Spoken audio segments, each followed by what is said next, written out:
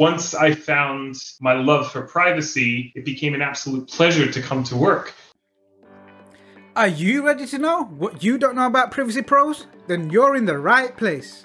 Welcome to the Privacy Pros Academy podcast by Kazient Privacy Experts, the podcast to launch, progress and excel your career as a privacy pro. Hear about the latest news and developments in the world of privacy. Discover fascinating insights from leading global privacy professionals. And hear real stories and top tips from the people who've been where you want to get to.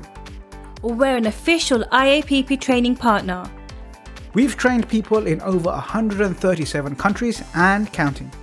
So, whether you're thinking about starting a career in data privacy, or you're an experienced professional, this is the podcast for you. Hi everyone, and welcome to the Kazient Privacy Pros Academy podcast. My name is Jamila and I'm a data privacy analyst at Kazient Privacy Experts. I'm primarily responsible for conducting research on current and upcoming legislation, as well as key developments and decisions by supervisory authorities. Joining me today is my co-host Jamal Ahmed, who is a fellow of information privacy and CEO at Kazient Privacy Experts. He is a leading global privacy professional, world-class trainer, and a lead mentor at the Privacy Pros Academy. Hi everyone, looking forward to our guest. Our guest today is Avishai Ostrin. Ever since Avishai's first law and technology course at university, he knew he had a passion for the interplay between tech and the law. Avishai is a dual qualified Israeli and UK lawyer and is the head of privacy at Asserson, a UK law firm based in Israel. His practice focuses on advising Israel's and the UK's top tech players, from small startups to large corporates, on all areas of data protection and privacy. He also acts as DPO for several of his clients. Based in Tel Aviv, the heart of the startup nation, he aims to bring a refreshed perspective to the world of privacy and data protection. Wow. Thank you for joining us, Avishai.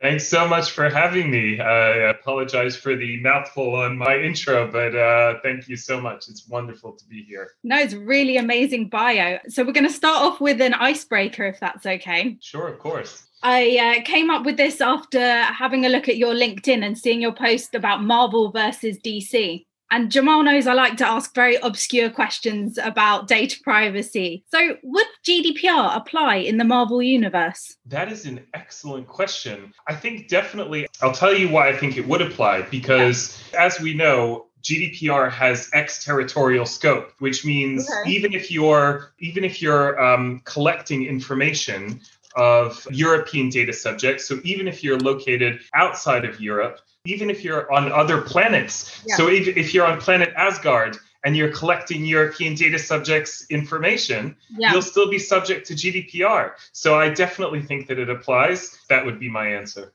That's interesting. I was thinking about Asgard because in Thor 2, Jane goes from London to Asgard.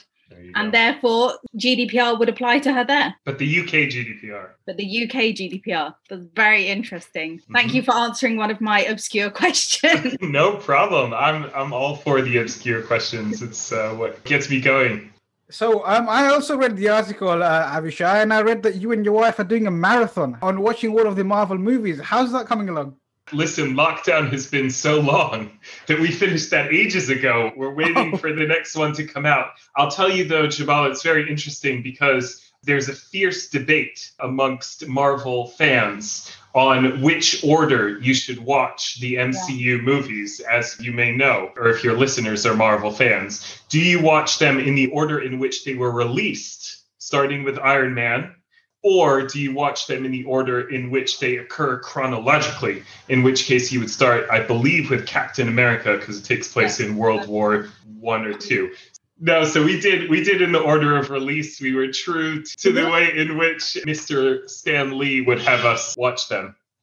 Well, I never watched any Marvel films until lockdown, and I watched them in the order they came out in, because that to me as a new Marvel watcher made sense. And then when I went back for a second marathon, then I could do it chronologically, because the end of credits and post-credit scenes that Marvel loves, they only make sense when you watch them. When you watch them in the order of release. Yeah. It's very true. I mean, we could spend this whole podcast on Marvel. I'm tempted to know what you think of WandaVision if you've been watching that, which is Marvel's new thing. But I think we should move on to... Yeah, we should move on. We're never going to end this conversation otherwise, yeah. What first sparked your interest in data privacy? I've always been really, really fascinated both by the law, which is why I went to study it in university, but also by technology and technology innovation, new products, new solutions. I like to say that I'm as big a tech geek as one can get without actually having gone and studied engineering and knowing how any of this stuff actually works. Mm-hmm. Because I love those two areas, I really, really wanted to focus my practice on combining those two areas. And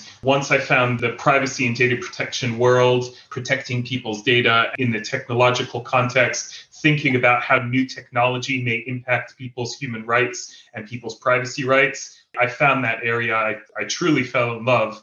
It's something that I enjoy not just practicing and making a living out of, but also it's something that I have a real passion for on a personal level. People may have seen the stuff, post about it a lot. I write about it a lot. I blog about it. I come on podcasts to speak about it because it really is something I care deeply about and enjoy deeply talking and debating about.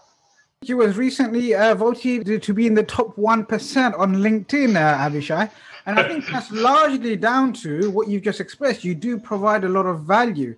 And especially for myself and others in the data privacy community, I always find your posts very insightful and fascinating. On behalf of myself, all of the people in the Privacy Pros community and data privacy professionals worldwide, both now and aspiring, I want to thank you for all of your efforts towards that.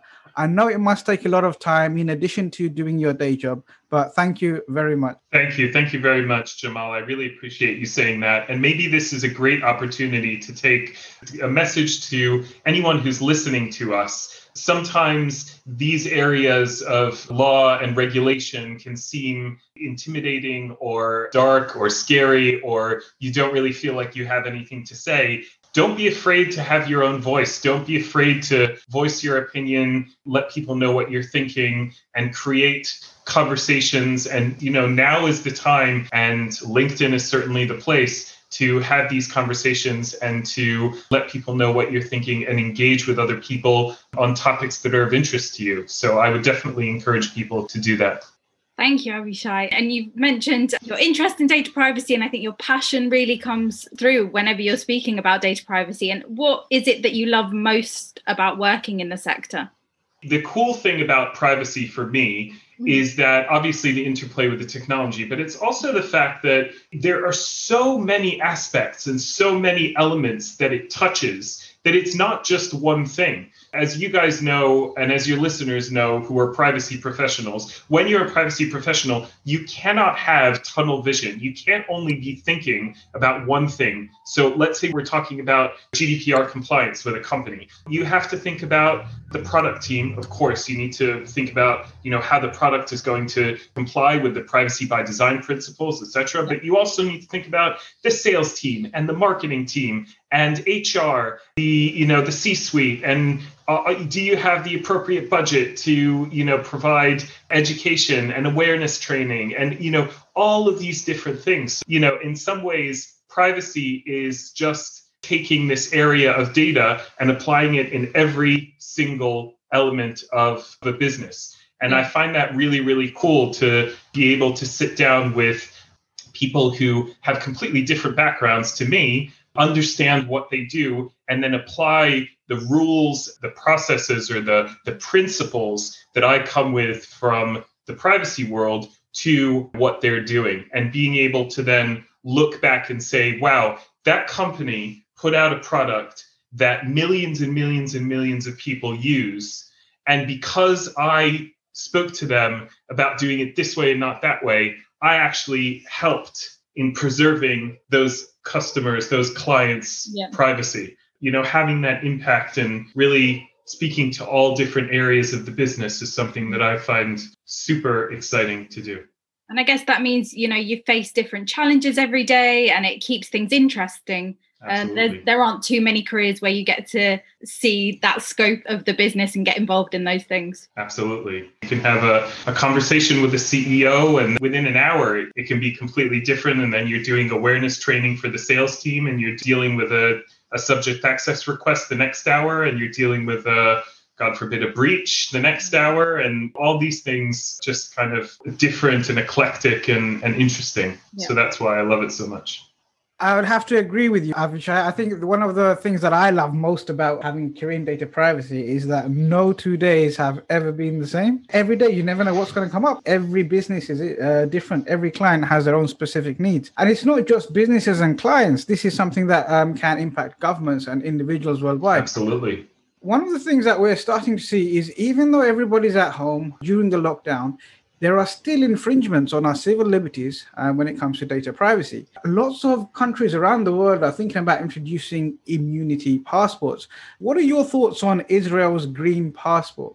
And for anyone that doesn't know what the green passport is, it's about the arguments that we're seeing everywhere, where we're seeing for you to be able to travel or have access to certain places, you should be able to prove that you've been immunized against the virus. It's an excellent question. And actually, Jamal, I watched your interview that you gave on, I believe, was it Sky News or BBC, maybe one of the big, large news outlets on, you had a debate with Rebecca Butler, yes, about the green passports. I think you're absolutely right. I think, we are faced now with a global health crisis, the magnitude of which the world hasn't seen in 100 years. Since 1918, we've all heard the stories.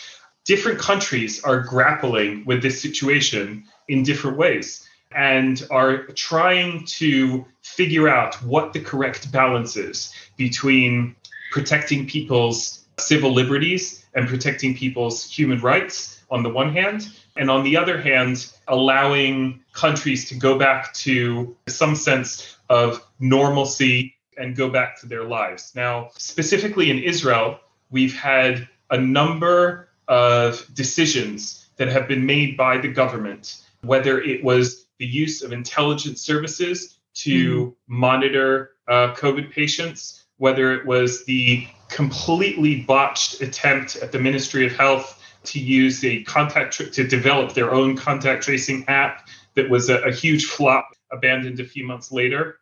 Just this week, it was announced that in the name of fighting the COVID pandemic, they were introducing legislation to allow the Cyber Defense Directorate to give them more extensive powers in order to help companies by going in, sometimes even having the power to take over the private companies' systems in the name of trying to prevent these cyber attacks that we've been seeing. So Israel has taken probably what I would say has taken very, very, very far steps we will only be seeing the impacts of in years to come. When you look at it in that context, the green passport that the Ministry of Health is trying to introduce is actually one of the less egregious infringements on the rights to privacy of Israeli citizens. So I completely agree with you that it is problematic, that we should be able to receive from our health provider, we should be able to receive a accreditation that says that we got the vaccine. That should allow us to travel. There shouldn't be the need to create a centralized government database that has everyone's information in it and is run by the government. Honestly, I wouldn't trust the government at this point, the Israeli government, to run a gym membership. They've proven time and time again that they cannot be trusted with this type of information. But again, going back to the examples that I brought at the beginning, I think that in the grand scheme of things, us privacy pros in Israel are very much focused on some of the other extremely aggressive steps that the government has taken in the name of war on the coronavirus. That makes sense. I guess you have to pick your battles wisely. And if you say this is one of the less infringements on those civil liberties when it comes to the basic human right of the right to privacy, then I guess it is probably more interesting and more concerning to focus on some of the other ones. And you mentioned Israel's failing as a government there, and it's not just Israel alone. I mean, in the UK, we had our government try to build a centralized test and trace program. They wasted a lot of billions of pounds on that. We can't even keep a New Year's honors list safe. So I don't understand how people think we're going to be able to keep a national vaccine centralized database safe or even running. We couldn't even keep hold of the COVID testing results. We had a spreadsheet that, stopped recording at a certain amount of point. Yeah. Why we thought it was a good idea to do that, I have no idea. So one of the things I think, regardless of how much I'm opposed to it, Abishai, is that these digital immunity passports, I believe they're going to be inevitable. And so instead of trying to kind of combat and kind of campaign against it, I think moving forward, the next progression and the most pragmatic thing to do would be to say, okay, look, if you're going to insist on bringing these into place, how can we make them a little bit more safer? How can we make it a little bit more acceptable? Do you have any suggestions for that? I agree with you 100%. I think the key thing with the track and trace example is a perfect example that the government needs to understand and admit when it isn't the right entity potentially and doesn't have all of the necessary skills internally in order to develop these systems. And one of the things that responsible governments have done is they've brought in companies, entities that specialize specifically in these areas to ensure that the technology works, that it's safe, that it's secure, that no one's information can leak. And so I think that definitely in terms of securing the information, the ministries of health around the world need to realize that they are not in the business of creating technology solutions. They are in the business of combating pandemics. They're extremely efficient at that, and they're wonderful. But when it comes to people's data, there are better and more appropriate players. People shouldn't take what I'm saying as, this stuff needs to be outsourced to private companies. Not at all. But government needs to recognize when it needs to bring in the correct stakeholders to consult with privacy professionals to make sure that they've implemented data minimization principles and privacy by design principles and carried out data protection impact assessments properly and consulted with security professionals to ensure that it's all secure. And it's only that joint effort of the different people looking at this from their own specializations that we will get the best result for the citizens. What you're saying is, if Matt Hancock is listening, data privacy is something to be dealt with privacy professionals, experts that know what they're doing, not your friends that you want to give big contracts to who have set up companies overnight. Got it. Exactly.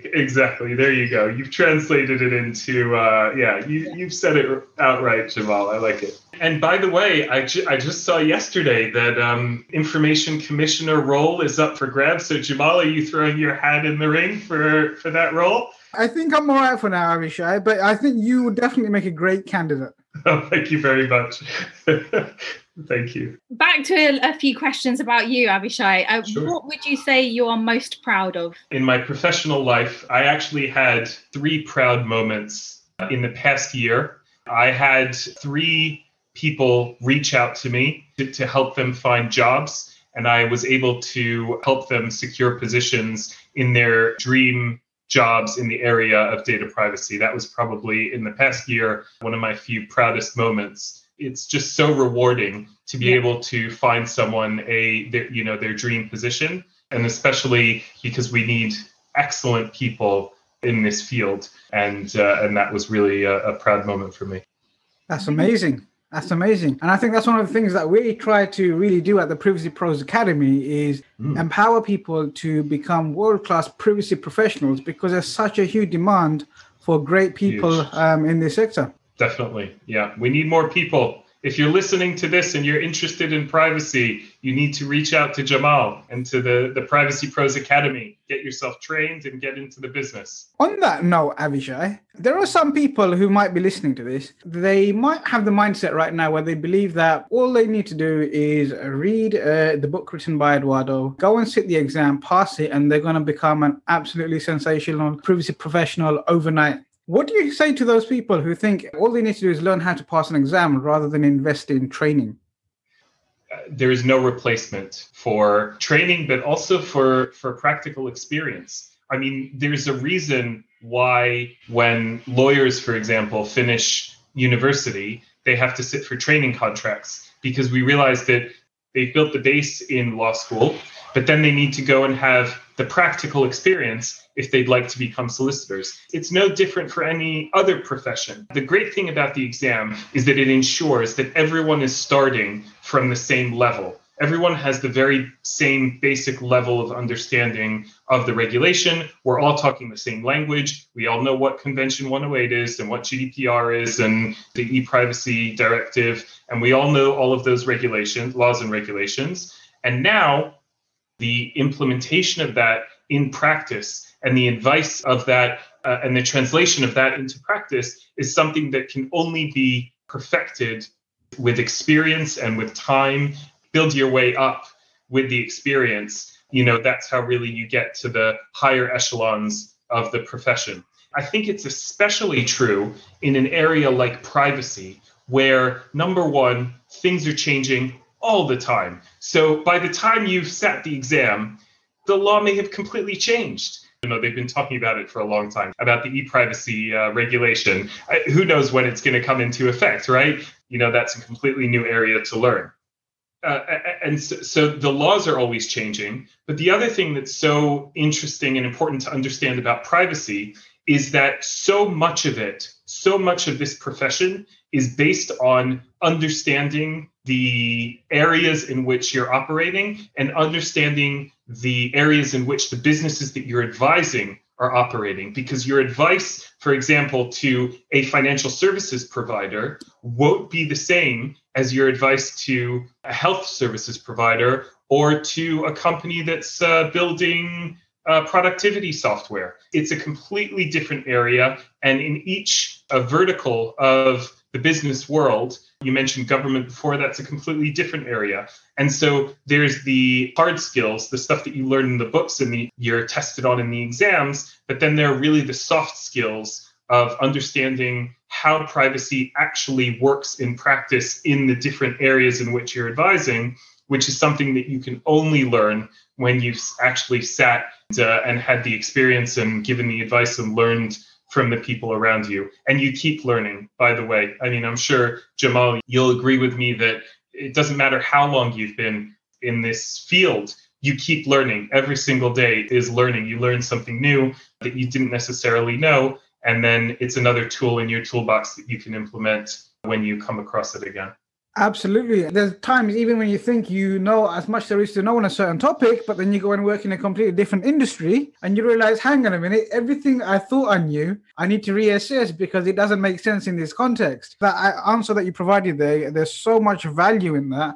And I really want to thank you for really sharing your thoughts. Something that I found when I was doing a little bit of research on you was that you coach startups on data privacy issues, which I thought was really interesting. What kind of mistakes do you see that startups make when it comes to data privacy? So first of all, to give some context to that, there's an amazing program called Techstars. There are chapters all over the world, and I volunteer as a mentor in the Tel Aviv chapter. And it's an amazing experience because it's basically very, very small startups. It's generally 2 or 3 founders, and that's it, who come to this program. And they have a 2 or 3 month program, I believe. They have mentorship from different mentors from different sectors and from different backgrounds. So I come from a data privacy and law background. They'll have people there who give marketing. They'll help you work on your business pitch and all those different kinds of things. I think that the challenges that startups have is, you know, as any other company has, is it's a question of resources, right? Mm-hmm. Financial resources. So do we have the money to spend on putting together a very robust privacy program from the beginning?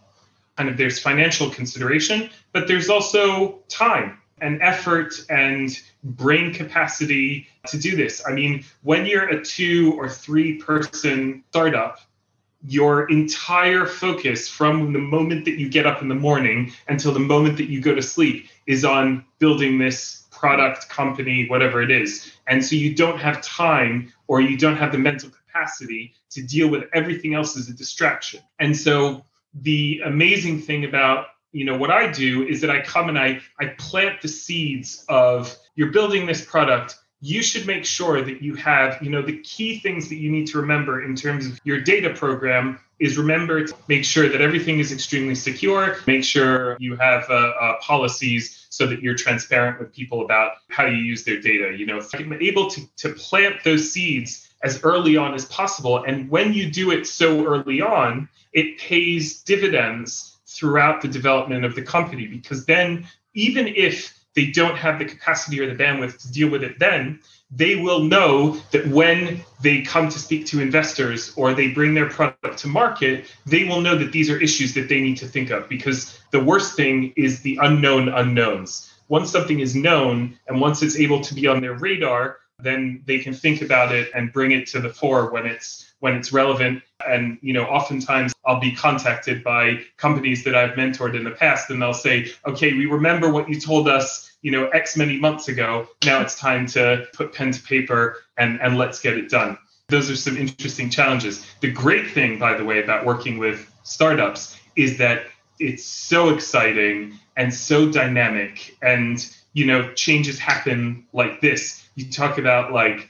big corporates and it's difficult to make changes. In a startup, you can wake up one day and, the company pivots and it's going in a completely different direction. So it's mind-boggling sometimes how quickly these things move, but it is really exciting to work in that environment because you can really have a major impact giving this piece of advice at the right time, putting in place this policy at the right time. Sounds like really amazing work. Very interesting. Yeah, it's really cool. What is the greatest challenge you have faced in your career and how did you overcome it? Oh, that is that's an interesting question, a tough one. This might be a good time to give a little bit of background about myself because it feeds into this question. I moved to Israel when I was 7 years old. I grew up here in Israel, in Jerusalem, went to law school here, trained at one of the big Israeli firms here in Israel, and really fell in love with the privacy space. I realized that if I wanted to have a career in privacy, the Israeli privacy framework, as I mentioned in one of my answers before, isn't exactly what you would call the gold standard of global privacy. And they were talking at the time about this, this exciting GDPR that was coming into play. And so I was looking around and I said to myself, well, I'd better go to a firm where I can, practice this new exciting gold standard of privacy. And so I found the head of Asterson. I had a conversation and I said, well, I'd like to work for you because I'd like to practice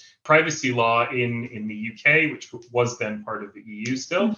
GDPR would have been applicable. And he said, well, that's really wonderful, Avishai, and you're a great guy. Unfortunately, we have two problems. The first problem is that you're an Israeli qualified lawyer and we only hire English lawyers. And the second problem is that we don't have a privacy department. And so I said to him, okay, so I will qualify in the UK and I will start your privacy department.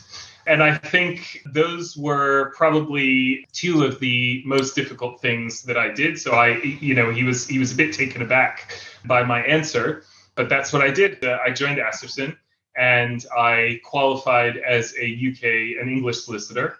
That was an extremely difficult thing to do, especially with a full-time job. And then I basically started a privacy practice as a newly qualified English solicitor, not a newly qualified Israeli one, basically from ground up with nothing else around in the firm. So that was probably challenge number two in my professional world. So the first was the qualification and then building a practice really from the ground up. Those were definitely two very, very difficult challenges. It's really inspiring, Avishai, how you didn't just take no for an answer. And you was like, you know what, no matter what, I'm going to make this happen. And you had that mental resilience and that motivation within yourself to really go forward. But for anyone that's in a similar situation where they're challenged and maybe they've been told no or not yet, what advice to give them from that self-drive point of view? First of all, if you find something that you are passionate about, then you should hold on to that. I say grab onto that with two hands and don't let go, because I've spent a lot of time in my career in areas of, practicing law in areas that I wasn't passionate about.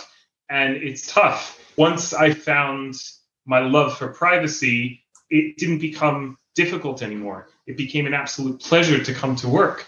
I love what I do, and I don't consider it a job. I consider it a privilege, advise clients on this area. So if you find something that you love, and especially if privacy is something that you're passionate about, hold on to that. And I think that definitely if there are roadblocks in the way to where you want to be, have a think about how you can get past those roadblocks. Make a list even. What do you need to do? What do you need to achieve in order to break through those roadblocks and get to where you want to be? Identify where you want to be and then work backwards from there. I'm going to go back to a Marvel reference here. What is your end game?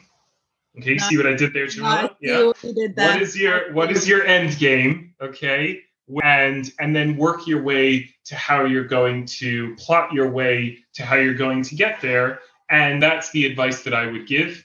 If there is anyone, any individual who you feel can help you get to where you want to be, do not be afraid to reach out to that person and ask them for the assistance that you need in order to get there, because they want to help you achieve what you want to achieve. It's so gratifying to be able to have done that for people and to continue to do that for people. And I promise you that you say to them, can you help me by doing X, Y, and Z? They'll be more than happy to help you do that. And it'll get you one step closer to where you want to be. So don't be afraid to chase those dreams. Identify where you want to be, you need to reach out to in order to get there. Yeah. That is a really valuable advice, Avishai. And for anyone that's not a Marvel fan, what Avishai is saying is begin with the end in mind. So begin with the end in mind. And his second super hot tip is get yourself a mentor, someone who's already done what you're looking to achieve. Don't be afraid to speak to that mentor and to get them in place. And one of the things that I'm really pleased to offer at the Privacy Pros Academy is our Privacy Pro Accelerator mentoring program, where we take individuals from where they are now, where they might have little or no experience, and at the end of 12 weeks, really take them to the place where their end game is, and they can start that launch or excel their career as a privacy professional. So thank you for that, Avishai. Super valuable tips. Jamila, what's the next question that we have for Avishai? Our next question, and unfortunately I can't think of a Marvel reference for this one. Don't worry, I'll do it. But what do you think the data privacy industry will look like in 5 years? Wow, if I had a crystal ball is what you're saying. Yes. Got it. I'm sure there are lots of Marvel references for that one, by the way. Very good question. Obviously, we don't have a crystal ball, but there are a number of indications. So first and foremost, we have to take a good hard look at what is happening right now around COVID. Think about what the world is going to look like. For example, international travel. Let's take that as one example. Eventually, we're going to go back to international travel. As we mentioned before, passports that will certify whether you've been vaccinated or things around your health information might become more commonplace. So, that's something that is definitely worth thinking about. On the legislative, we're seeing more and more countries adopt GDPR-like legislation, which I think is an amazing achievement. Mm-hmm. Obviously, we saw it last year with CPRA that placed CCPA in California. Now Virginia enacting a new comprehensive data privacy law. We've seen it in India. We've seen it in New Zealand. We've seen it in some other countries in Africa and in Asia. And I think we're definitely seeing on the legislative framework, we're definitely seeing moves in that direction. We're seeing clashes much more between big tech and the regulators, government/regulators. We saw what happened a couple of weeks ago with Facebook, the face-off between Facebook and Australia, which came to a head last week. So I definitely think that, corporations in general, but definitely tech and definitely social media companies will have more and more of these types of clashes. We know that the US, for example, is thinking about changes to Section 230, which has to do with publishing content on social media. EU has also come out, with the Digital Services Act. Countries and regulators come up against social media companies, tech companies in general. On the home front, I think adequacy for the UK, it's how far along in the challenge process will Max Schrems be to that adequacy decision in the Court of Justice? Yeah, that'll be one to watch. In all seriousness, I really think that the UK will eventually, the adequacy decision seems inevitable to me, and the only question is going to be whether it will survive a judicial challenge. That I think is where UK adequacy is heading. So I think I throw out a few examples without much of a coherent answer, but if I had to boil it down, I would probably say, tech versus countries, new legislative frameworks around the world, the UK status now that's kind of in limbo at the moment. And number 4 would be, which is the first thing that I mentioned, is results that we see from COVID impacting privacy going forward, other impacts that we may see going forward. Wow, a lot to kind of look forward to or not in the future.